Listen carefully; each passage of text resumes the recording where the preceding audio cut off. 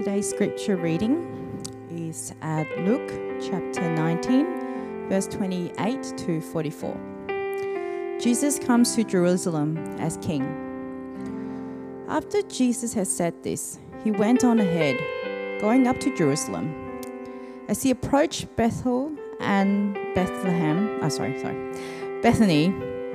at the hill called the Mount of Olives, he sent two of his disciples, saying to them, "Go to the village ahead of you, and as you enter it, you will find a colt tied there, which no one has ever ridden.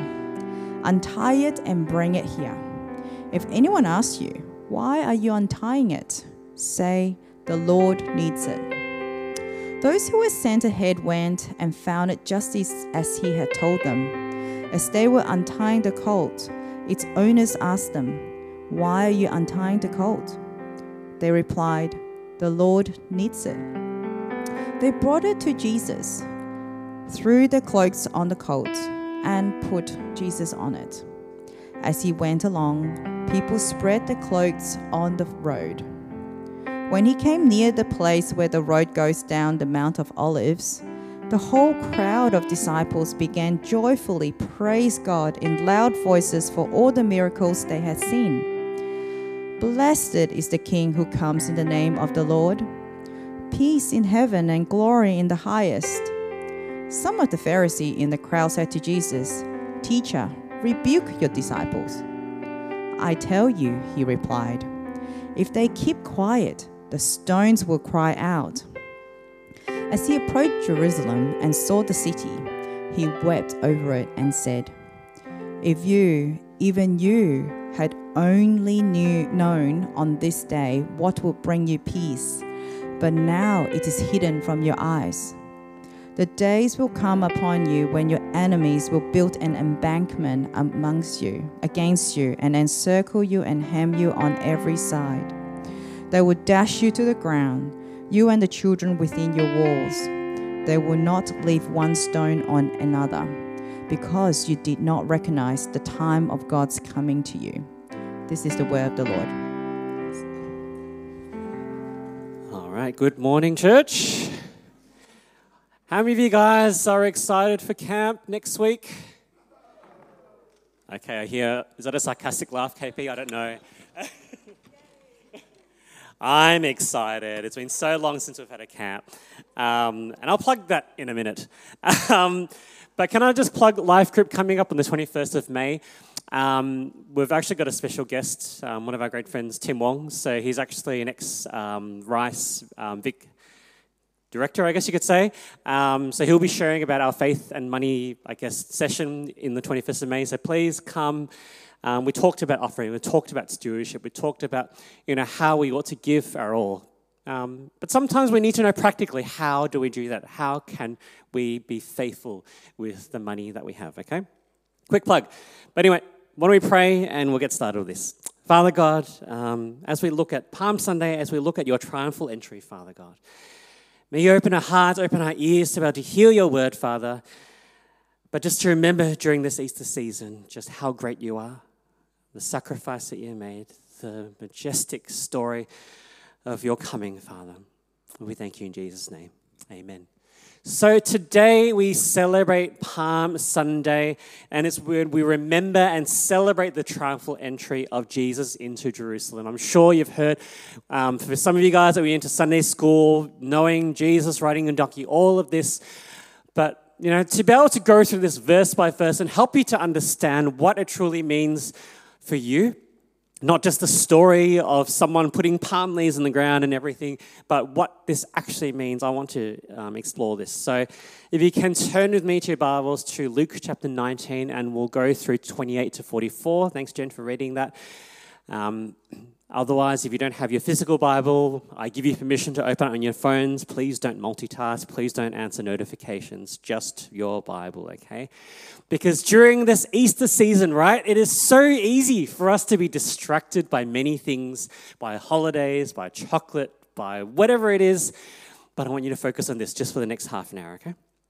So it says, after Jesus had said this, he went on ahead, going up to Jerusalem. So what did Jesus say? So he just finished sharing the parable of the 10 servants and the 10 minas, so money, about the true nature of his kingdom and what our true mission on earth should be. So he is now on his way to Jerusalem, and this is during Passover, okay? And towards the end of Passover, Jews would make an annual spiritual journey to the temple in Jerusalem to celebrate their freedom from slavery from Egypt. The Wall Street Journal actually gives a good example of how busy it would be. Imagine that you are at a boarding gate for a flight to Israel several days before Passover as passengers gather to travel to Jerusalem in time for the holiday.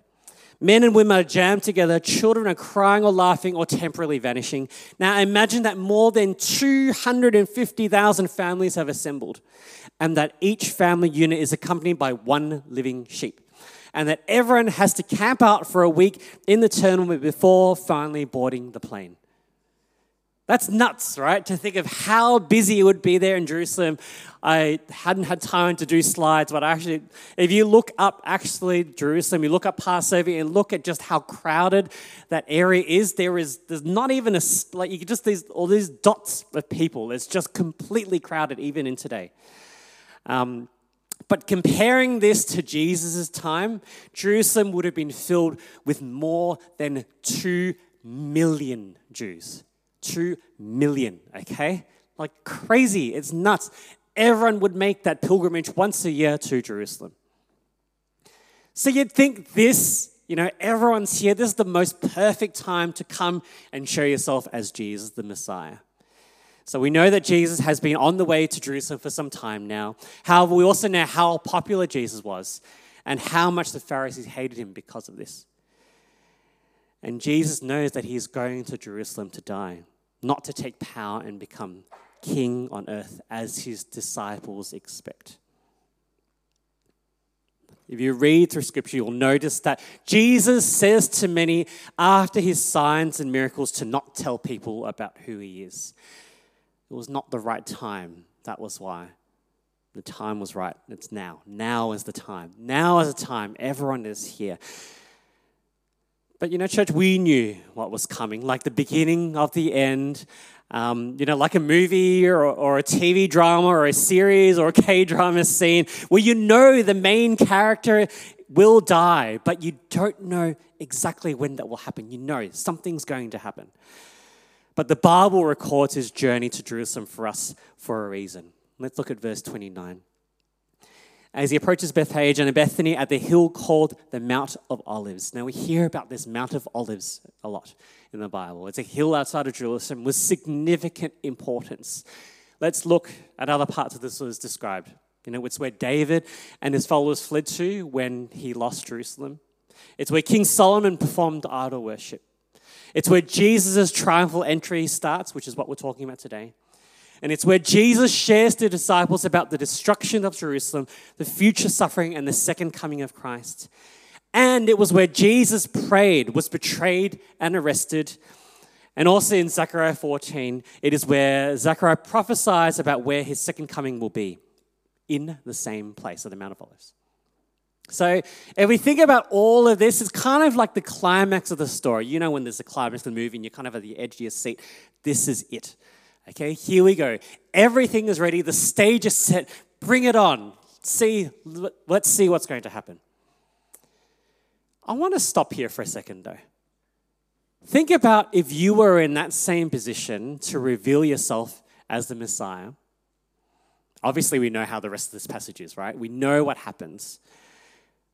But if I was the Messiah, I'd probably come in guns blazing, ready to topple the Roman Empire, be praised as king with an army of chariots and horses, with loud trumpets, ready to show this Roman Empire and everyone who's boss.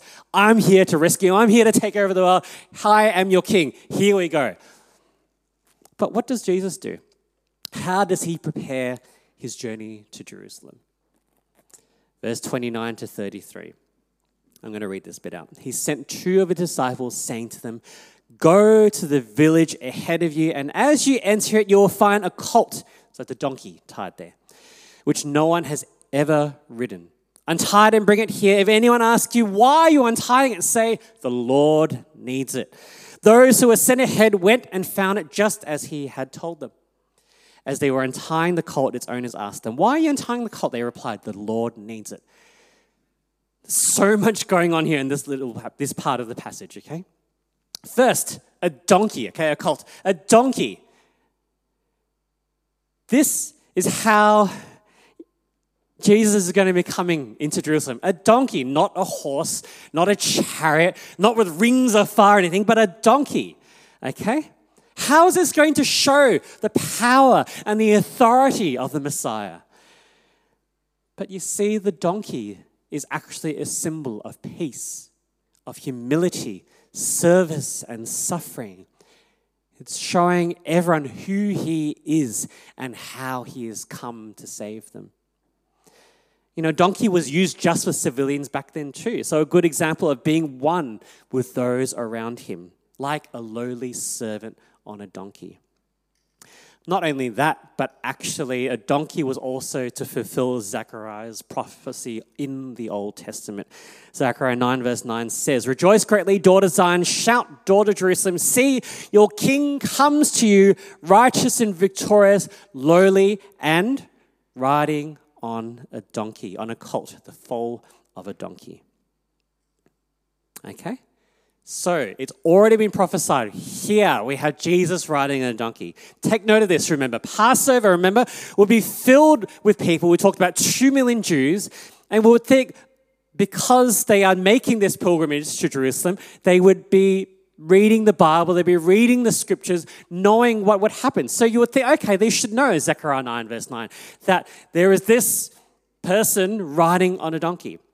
So people should recognize your king riding on a donkey. God had shown them what they should look out for. Okay, so that's number one. Number two is that a donkey no one has ever ridden. What's the point of that? If I give you an example, a donkey was a prized possession back then, okay? Let alone never ridden. It's let's think about this. It's imagining you have a brand new BMW or a brand new iPad or a brand new iPhone. It's still in the box, still with plastic and everything, and you're just giving it to them. That's straight away, okay? You've got that BMW you've seen in Instagram and everything. They've wrapped the bow and everything. The car's being presented to you. Hey, take it. That's it. Go. The fact that it was an unridden young animal at Passover likely meant that it was set apart for sacrifice, just like Jesus. Animals to be sacrificed to God were never used for anything else, and they were to be without spot or blemish, the first fruits, not something that had already been used and was ready to be discarded. So that's number one. But number two, if we know what happens with unridden animals or horses or whatever, or training puppies, or anything that is very new, we know that it can be difficult. So an unbroken donkey is cautious, wary, and uneducated. They won't move until trust is established. Fear causes them to freeze, not stubbornness. I'm a dog lover, okay? So I remember trying to walk my in-laws' cat. And I was trying to drag, I'm like, why is this cat not moving? This is not fun. Dogs would follow you all the way. It's kind of like that. There's stubbornness. There's not enough trust. They want to trust you. But an unbroken donkey isn't much of an asset until someone invests the time and patience required for breaking through relationship, not force. Jesus is here to reconcile creation to himself. Just like the unridden donkey, we come to God in fear. Fear of what he might ask us to do. Fear of punishment and judgment. But Jesus came to bring us to himself in relationship, to build that relationship. And number three, the disciples just grabbed the donkey without permission. And the owners ask, why do you need it? The Lord needs it. There's no arguments. That's it. You need it? Okay, that's it. The disciples did exactly what was asked. They could have said, can I borrow it? Let me tell you why the Messiah needs it. All of this. They could have explained a bit further, but it is a symbolic in understanding that what is ours is God's. We talked about offering, we talked about tithes, we talked about what belongs to God. What we have, he can taketh away. The Lord needs it. There is a sense that God has authority over everything they, and in fact, we own. And it's the idea that we can't take that brand new iPhone, that brand new iPad, that brand new car into heaven. The idea that we should not be bogged down by the worldly treasures, desires, and understand the bigger picture that he has for us. Do we view our things and our lives in this way? The prized possessions. Do we use our things and our lives in service to the kingdom of the one true King? The things that we've been given, are we willing to use that wisely? And it's having a Christ-like perspective on what our time and our possessions on earth are truly for. Have a think of the things that you have and how you use it for God, or maybe not for God. We're all guilty of that. So we have this donkey, okay? This donkey now in hand. Take it. Okay, so what happens now? Verse 35 to 38. They brought it to Jesus, threw their cloaks on the colt, and put Jesus on it. As he went along, people spread their cloaks on the road. When he came near the place where the road goes down the Mount of Olives, the whole crowd of disciples began joyfully to praise God in loud voices for all the miracles they had seen. Blessed is the King who comes in the name of the Lord. Peace in heaven and glory in the highest. They were praising God. They put their cloaks on the floor. It's like a king's welcome. Some may recognize the sign that God gave them to look out for. And they put palm leaves on the floor, which symbolizes victory, triumph, peace. Here is this king coming. I guess you could sort of compare it to, in today's world, like the red carpet. We're welcoming celebrities. We're having star-studded performances next to them to welcome them. But it's way more than that. Because it's not just a VIP. It's not just a celebrity, but it's the King of Kings. Songs were sung to him. Blessed is the King. They would be praising and worshiping God. But here they said, blessed is the King. They knew this King was here. Matthew's version of this event in chapter 21:9 says, Hosanna to the Son of David. Blessed is he who comes in the name of the Lord. Hosanna in the highest heaven. Now this is interesting because Hosanna actually means, please save us. Please save us. Save us from this. We have people desperate to be rescued in their suffering, to be accepted by this King of Kings. They remembered his miracles, raising Lazarus from the dead, everything. They remembered and they praised God for all this. And I want to stop here just for a second because here we have a large crowd of the disciples praising him for what he has done. Are we able to praise God in all that he has done in our lives every day? Like I know the day-to-day, how it can overwhelm us, that one exam, that one work colleague, that one difficult moment, that one difficult family member. These things can be insufferable every single day. And I know we can get overwhelmed with things. And I remember one time I was so overwhelmed with life. I was so frustrated that I felt like everything was going wrong. Like, that's it. I just can't deal with this anymore. How many of you have felt like that before? Yes? Wow, very quick hands. Okay, I felt it too. You're not alone. And you think as a pastor, right, I trust God. Praise him for everything he's given me. Thank you, God. It's not too hard. No, sorry. I'm just like you, okay? But the funny thing is it had to be one of my own kids telling me, Daddy, it's okay. Remember to pray. Thank God and trust him that he's taking care of us. Everything will be all right. I'm like, oh, God. An adult me, there was a side of me that said, you have no idea what I'm going through, daughter. You have no idea how hard this is. Don't tell me to God and trust him in all of this. But she was right. And that's the thing, right? We get so fixated on our own struggles, on our own insecurities, self-absorbed in what we are going through, that we can't see God at work. Yet we have people in Jerusalem in persecution, knowing the Pharisees are just there plotting to kill Jesus, willing to praise God for what he has done. Sometimes in our life we just need to breathe, zoom out, thank God for what he has done for us, and find rest and hope in him. In the midst of those trials, in the midst of those darkest moments, to just zoom out and thank God. We sometimes just need, like the Jews, to break out in thanksgiving and praise, to remind us of his love, his unconditional love for us.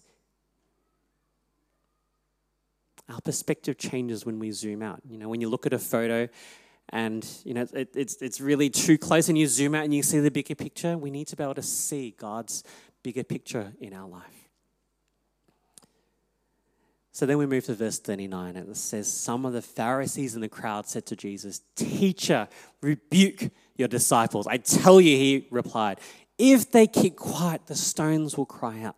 So the Pharisees were getting uncomfortable, right? With someone with so much popularity and power, like, "Oh, okay, we better do something. This is not okay. Like, we're losing control of this place." And then in verse 40, we see that, you know, it's for Jesus. Now is a time for Jesus to be praised, to be acknowledged. No longer did Jesus ask to not mention his name, to keep it quiet. Now, remember I said, the scene is set. Now is a time. Now is a time. It's that triumphal entry. Go, praise the Lord. So much so that the stones will cry out, that nature will cry out. That if they keep quiet, the trees, the stones, the birds, everything will cry out in praise of our God. So you'd think that's it. You know, he's Jesus. He's here to save us from the Romans, from my suffering. Please save me. I know you're going to do everything. But remember, he's riding on a donkey. He's coming here for peace. He's not coming here with chariots of fire, with guns blazing. Let's look from verse 41 to 44. As he approached Jerusalem and saw the city, he wept over it. You have this praising, you have this excitement, you have this joy, and then you have Jesus weeping over it and said, "If you, even you, had only known on this day what would bring you peace, but now it is hidden from your eyes. The days will come upon you when your enemies will build an embankment against you and encircle you and hem you on every side." That sounds horrible. "They will dash you to the ground, you and the children within your walls. They will not leave one stone on another because you did not recognize the time of God's coming to you." They recognize him as king. You think that's great, right? Awesome. Fantastic. He's here to save. They recognize him as the Messiah, the Savior of the world. But here's the really sad bit, is that no one understood what type of Messiah Jesus was meant to be. Remember how I said at the start that, you know, there are all these people coming to Passover, coming to Jerusalem, the 250,000, the 2 million Jews. You would think that they would know their scripture. They would know Zechariah, they know about the prophecies.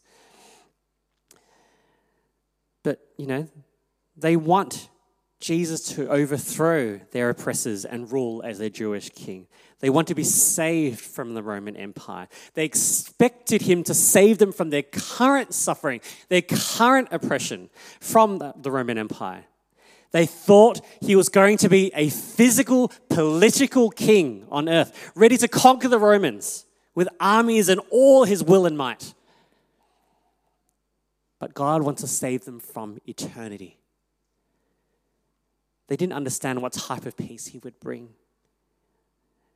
Okay, we have the prophecy in Zechariah, like I said. We also have a prophecy in Daniel 9, verse 24 to 26. Daniel said that it would be 483 years on the Jewish calendar from the day of the decree to restore and rebuild Jerusalem to the day the Messiah would come to Jerusalem.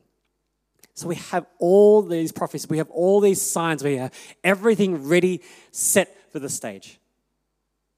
But Jesus came for a bigger purpose than that, and that's to free them spiritually, not just to look after your current situation, your current physical needs, but again, zooming out, understanding beyond that, your entire life, your life on earth, beyond death. He came to bring peace to mankind. People thought it was through swords and force. However, it was their inner peace, their soul. This was far, far more important. If I could give up everything in the world to make sure that I was this close to God and that I would be able to just, nothing in, I would say probably let me start again. I would say that my children, I would give up everything for them to have that life. In the same way, to be able to forget about everything that we have and lose our soul? No.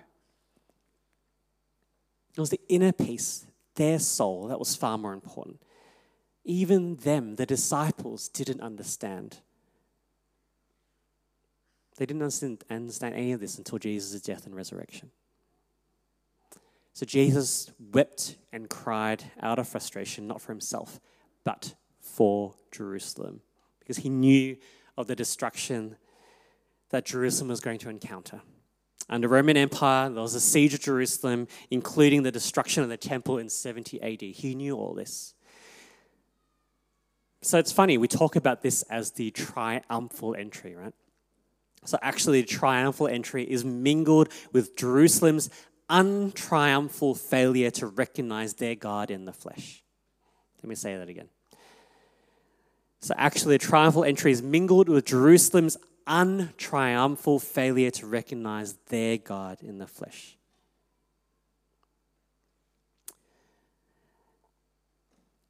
But God allowed all of this to happen to us. To us. I said earlier, it's the beginning of the end. Again, Palm Sunday is the triumphal entry of Jesus into Jerusalem. However, it's also a reminder of also the end of suffering we will ever have to experience. Okay, the eternal suffering, the uncertainty of what's going to happen after this life. Sure, we have our earth pains, our frustrations and everything, but eternal suffering, no. The assurance that we know that God is in control, we have a God that loves us unconditionally. When you think beyond this current struggle that we have. Can I just ask the music team to come up? That'd be great. I've got this quote that I want to share with you from Mick Gillespie Mobley, and it says, "At the heart of Palm Sunday is Jesus' desire to bring peace into our lives and to be willing to carry whatever burdens in life that are weighing us down. But the only way Jesus can complete his desire is for us to allow him to march in and take over without having to fight us all along the way. Have you ever told God, you can march over there, but don't come this way because I'm not yet ready to surrender? Wherever Jesus is not fully welcome in our lives is where the real battle is taking place for our attitudes. We're doing all kinds of things, hoping to find some peace. But God is saying, until you get your attitude together right here, you shall not have peace as you seek for it. This eternal peace. We all have that one thing, right, that we don't want God to touch, that we're too scared to surrender. So church, I want you to remember as we start this Easter season, sure, we have a long weekend. We have holidays, we have food, we have drinks, we have company, we traveling interstate or overseas, going to beautiful holiday houses to stay, great. We have Easter eggs, we have the sales that are going to happen, we have school or uni holidays. We can enjoy this Easter holidays, great. But let's remember, God had the ultimate plan of sending his son to fight the final battle over death. Because of Christ's ultimate sacrifice, We can be set free of death. But that's only if you choose to believe. Only if you're willing to submit. And this is where I start to plug about camp. How many of you guys are going to camp? Just quickly, put your hand up. It's a lot of you guys. That's awesome. For those that are still deciding, I want you to hear this. Because when I was a youth at camp, that was when I truly accepted Jesus Christ as my Lord and Savior. This is when I was 15 years of age. I was born in a Christian family. I knew all the Bible stories. I sang songs, all that kind of stuff. But it was until I was 15. How many of you guys were 15 here, by the way? The 15-year-olds are too scared to put their hand up, or they're not listening. But anyway.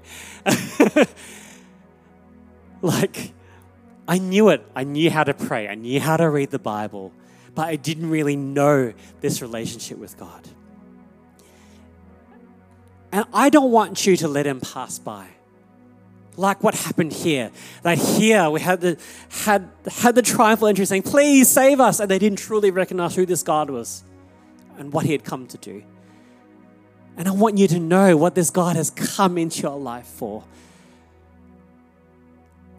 I'm going to ask you guys to put another hand up. How many of you guys actually accepted Christ at a camp, at a church camp before? Just put your hand up. A few of you, okay.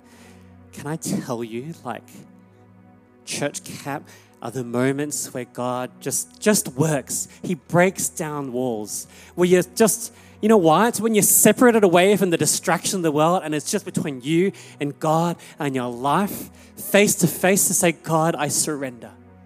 And that's what happened to me when I was 15. The struggles that I went through. The insecurities that I had. I said, God, just take it all. If you're going to find out more, you're going to have to come to camp. I'll tell you the story then. But God works in camp. But not only that, but he works and he is working in your life if you choose to believe, if you choose to accept, if you choose to let go of yourself and all the things that are holding you back. Are you willing to be set free from death, from your suffering, from your difficult situations? Do you want to know, to live, to breathe this peace that surpasses understanding? Do you want to live with the assurance that all things will end up good because God is good enough and powerful enough to make it happen? He can make it happen if you choose to believe. And allow him in, truly allow him in. Don't just come on a Sunday and sing songs and pray and then leave it there. But truly let him into your life. Let him bring you his peace in the midst of your sufferings, your current suffering, your current attitude, your current bitterness, your current anger, your disappointment, your battles. Let him fight for you. Let him give you rest when you feel like you can't find rest. Come to him. Let go and let God. Praise him in all things. Not just the easy things, not just the things that we're willing to let go, but all things. Allow him to have his way. Because he loves you so much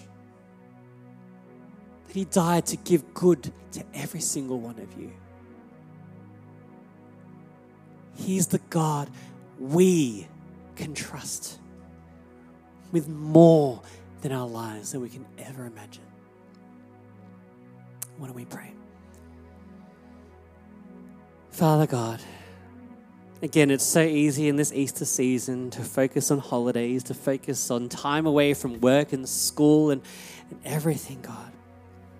But may we remember this God that we can trust in all things, in all situations, in all sufferings, in all disappointments, in all battles, that we can continue to praise you day in and day out, to know that you are still there with us, that you have given us eternal peace We may have physical suffering right now, God, but it is you that is able to keep us from falling. It is you that is able to give us peace beyond all that we can ever imagine.